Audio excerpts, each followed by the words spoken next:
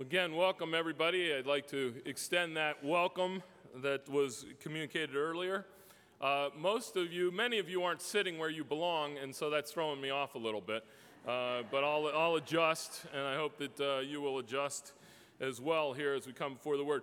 Kelly and I have just returned from our vacation. I want to extend our thanks to you guys again. That's an incredibly gracious gift that this church gives to us, the opportunity to take some time off and travel.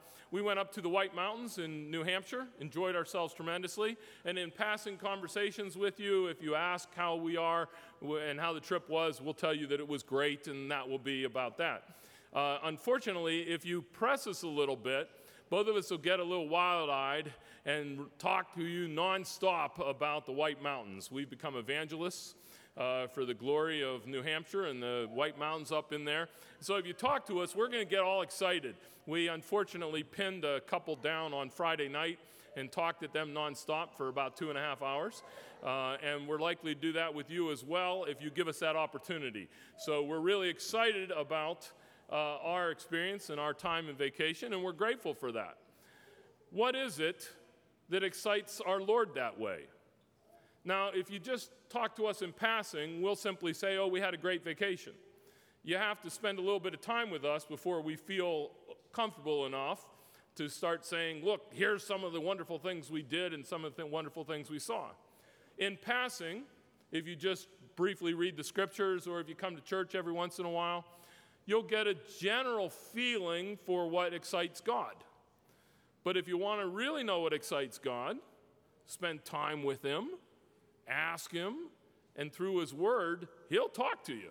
He'll communicate exactly the things that excite Him so much. Now, the Bible talks about a whole bunch of things. The Bible talks about creation. The Bible talks about raising families. The Bible talks about funding. The Bible talks about a whole bunch of things. But you can tell, like when you talk with me, you can tell when I get excited about something. You can tell when you read the scriptures when God gets excited about something, when it's really hitting on something when the Bible speaks of the salvation that we have in Jesus Christ, when God talks about what His Son did on the cross and all that led up to it, you can tell God's wild-eyed with hands waving. He's excited about that. That comes across when you read the scriptures. I think secondarily to that, what excites God so much about the scripture that comes across in the scriptures is His people. Think about that for a second. So much, for those of you who know your scriptures well, how much of the Old Testament talks about His people? How much of the New Testament does God talk about His people, us? And He gets wild-eyed when He's talking to us about what He thinks we are and who He wants us to be. It's something that makes God excited. And you can tell that in the way in which He writes these kind of passages to us. For instance, the passage today in Ephesians chapter 4, verses 1 through 6. And as you know, I like the image of our submission to the Lord, of our respect for the scriptures. For when the text is read, I like you if you could stand. So if you can, please join me and stand for the reading of God's word. Paul writes these words, I, therefore, a prisoner for the Lord, urge you to walk in a manner worthy of the calling to which you have been called, with all humility and gentleness, with patience, bearing with one another in love, eager to maintain the unity of the Spirit in the bond of peace. There is one body and one Spirit, just as you were called to one hope that belongs to your call, one Lord, one faith, one baptism, one God and Father of all, who is over all and through all, and who is in all. And this is the word of the Lord. Thanks be to God. God, grant to us now an understanding of your word through the power of your Spirit working in us, we pray, in your Son's name. Amen. Please be seated. And again, Ephesians chapter 4, verses 1 through 6. And I hope, now this is coupled with the text that Jerry read earlier, and I hope that you were able to be attentive to that text, because if you put the two of them together, I think you can really sense the excitement of the author, Paul in particular, but the excitement of God as he speaks to us about who we are. Who are we as a people? What does it mean for us to be a body together, Christians together? Paul starts here in verse 1. He says, I therefore, and the therefore right away cues you in that we're jumping into a middle of an argument, and I apologize for that. This is not normally the way we look at a passage of Scripture, jump into just the middle of an argument without much background. So I'm going to summarize. The first 3 chapters of Ephesians basically lays out for us what Christ did for us.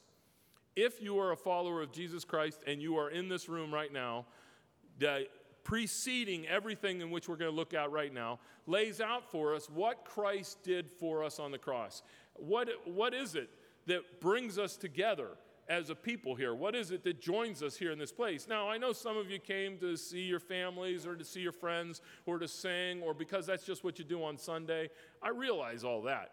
But what God thinks you're doing here on Sunday morning is tied intimately to chapters 1 through 3 of Ephesians, where he says, look, this is what Christ did. This is what my Son did for you. Once he lays that out for us, this is what Christ did for you. He says, I therefore, Paul writes, I therefore, a prisoner of the Lord, urge you. The word here is I've got my foot on your back and pushing you. The urge is a strong advocation here. I urge you to walk in a manner that is worthy of the calling which you have received. Paul is urging us now to walk according to that which we have just heard. The first 3 chapters of Ephesians says, this is what God has done for you. Now, once we understand what God has done for you, Paul shifts here in chapter 4, God shifts here in chapter 4, and now says, okay, if you understand what God's done for you, then this is the way I want you to live your life. I want you to walk in a manner that is worthy. Walking. This is just a standard metaphor and image for how we live our daily lives. How are you to live your daily life? In a manner that is worthy of the calling which you have received. Now, we could spend all kinds of time on that. What is a calling that you have received? What is a manner that is worthy of the calling that you have received? And we're not going to explore all those things, simply to say, you, as a Christian, if you are a follower of Jesus Christ, you have been called to something, now live that way. In other words, God has done something in your life. He has accomplished something already. Now live faithfully that way. This is a standard call in the Scriptures, and it's a standard call for any of us. If you are something, live that way. And according to Paul, we are something because of what Christ has done for us. Now live that way. Live according to the calling in which you have received. What are the signs that you are doing this? In verse 2, live with all humility and gentleness and patience, bearing with one another in love. Now, I need to back up for a second because Paul is not speaking like normally we would hear this. My guess is that most of us hear this as though, how am I supposed to live? But the you here, when Paul says, I urge you, is not singular.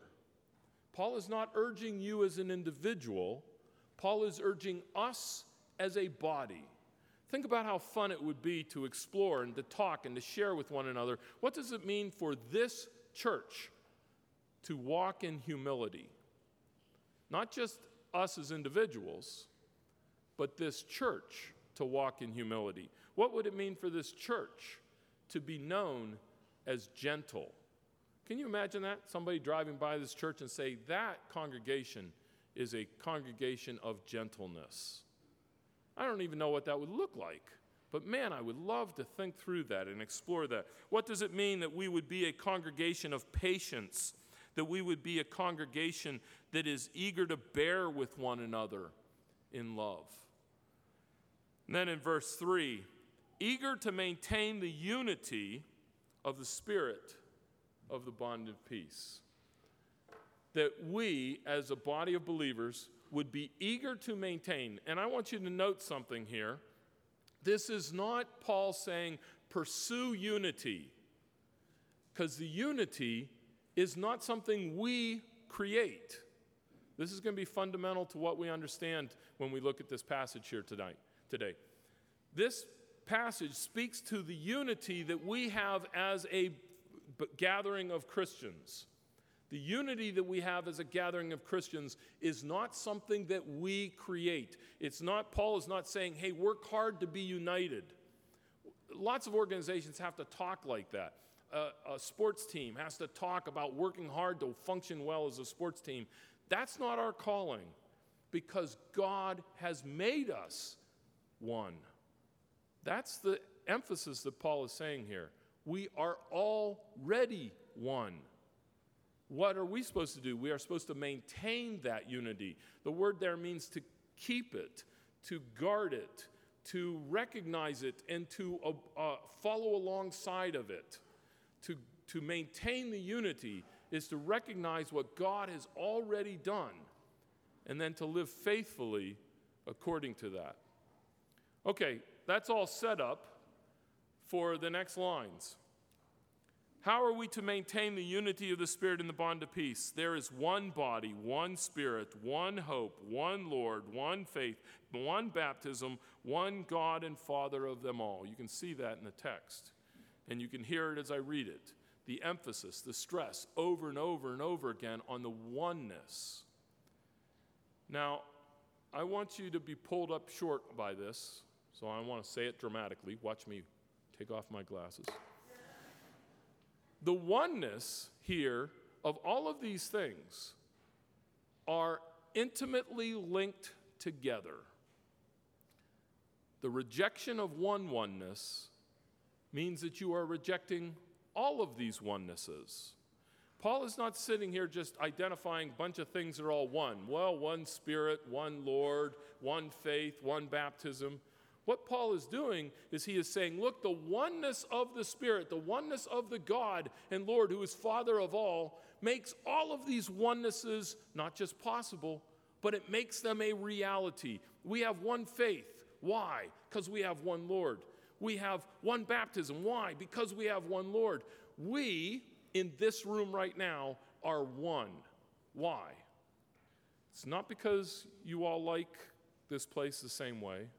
It's not because you all are eager to come. It's not because you all like each other. It's not because we are one, because God has made us one. One body, Paul identifies us. Now, what's the implications of being one body? This is where we're going to look at the text that Jerry read for us earlier, and I want you to remember it a little bit. We are one body. Now, that's an imagery, a metaphor that Paul uses, and we're so used to hearing it that I don't think that we necessarily spend time thinking it through a little bit.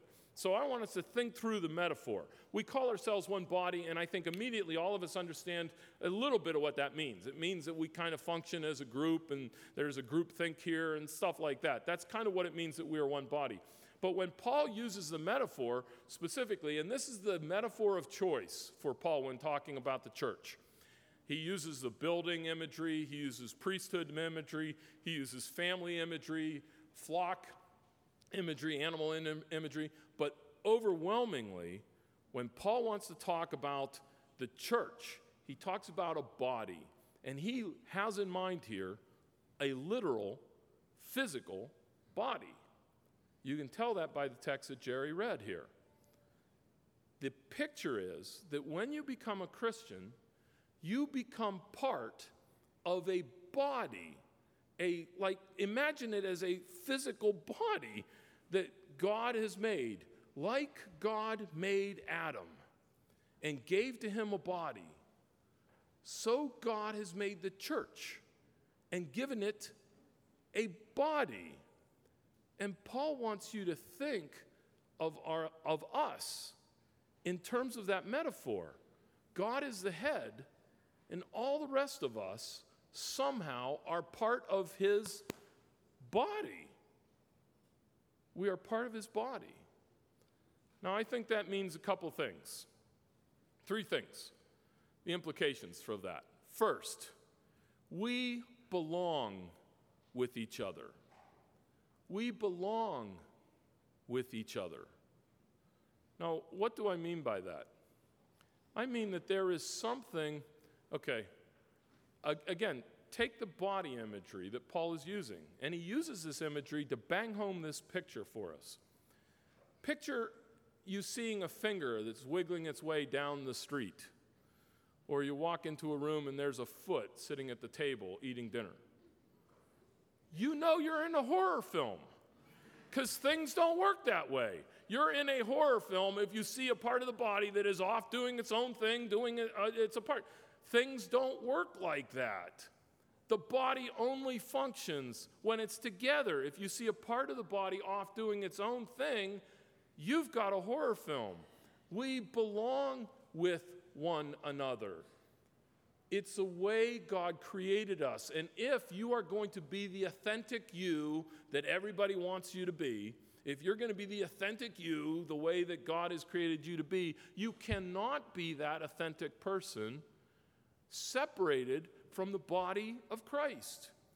He has made you, first and foremost, to follow after him as his disciple. And built into that is that you are part of this body. Now, we get so used to the idea that we can join groups and then we can disjoin groups, or we're part of a group for a while, then we're not part of a group for another while. And people view the church that way as well. I'm not talking about this physical building or even this congregation. I'm talking about the universal church of God. You have no choice. If you're a follower of Christ, you are part of that body. Then live the life worthy of that calling. You will never be your authentic self, more so than when you are with God's people. Because that's what it means for you, for me, to be part of a body together. We cannot be separate physical parts of the body operating separately from one another. We cannot. We belong with one another. Secondly, we need one another. This is where Paul's illustration gets silly.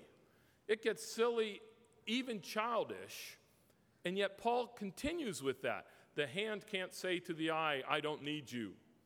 Or the eye can't say to the nose, I don't need you. Now, of course, think about that. Imagine if yourself, what would that look like? You hitting yourself or something. It's silly. It doesn't make any sense at all. And yet Paul pushes that metaphor so that you see how desperately we need one another. We belong with one another. We need one another. Luckily, here in a couple weeks, football is starting. Yeah, there you go. So we've got football starting, so all things are going to come back into their normal focus in a few minutes. And one of the things that will happen is that the greatest running back in the world cannot succeed without a good line play. The greatest quarterback in the world cannot succeed without competent receivers. And if you don't know what I'm talking about, I'm so sorry. I don't know what to say, but no. If those things miss you, I apologize for that. A team can't succeed unless it functions together. But that's not the image that Paul puts forward to us. He doesn't say, look, you're all a team and you all have your role and you have to do your job so that the other people can do their job. He has a much more intimate connection for you, even more so than a team that functions well together, a football team that succeeds on every play. You are a body that are connected together. We cannot miss that. We cannot avoid that. We belong with one another. We need one another. And finally, we influence one another. We influence one another. When was the last time you thought consciously of your pinky?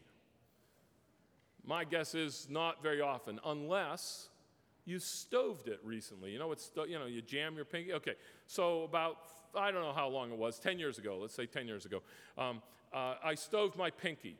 And it was my pinky. Well, who cares? It's your pinky. You never use your pinky until you stove it. Then you realize that you use your pinky all the time, and it bugs you. And the pinky bugged me. It's a wee little part of my body, but it bugged me all day long. And it influenced everything I did. I was terribly surprised by that it bothered you so much of the time. We are a body, a collective body together, where one person hurts, the whole body feels it.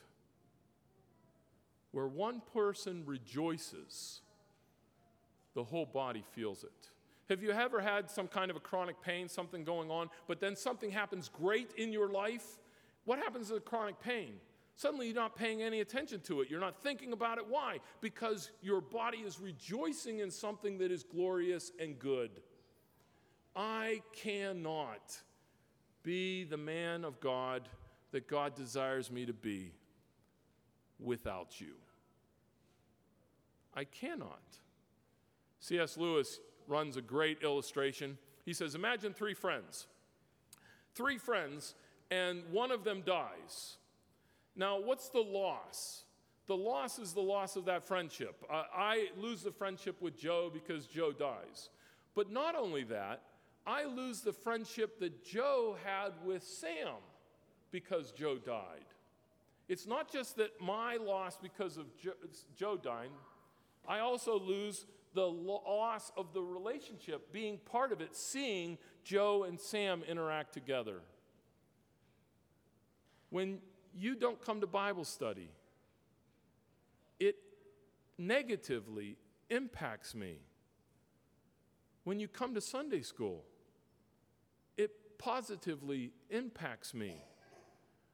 When we worship together as a body, we influence one another.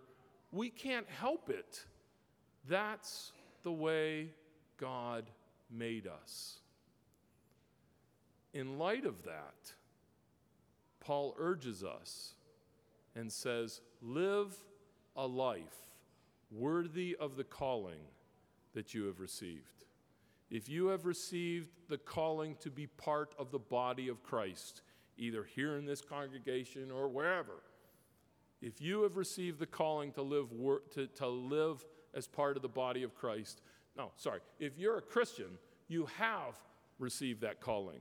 That is part of how God has created you. Now live your life worthy of that calling. Let's pray together. Lord in heaven, we are grateful for the calling that you have given to us, that you have created us as men and women holy and righteous in your sight. And now you give us the opportunity to live as part of a body together, belonging to one another, influencing one another, needing one another. And Lord, that we are at our best when we are fulfilling that calling that you have given to us. Help us to do that faithfully here, now, and always, in every way. All, Lord, we pray for the glory of your name. In Christ we ask these things. Amen.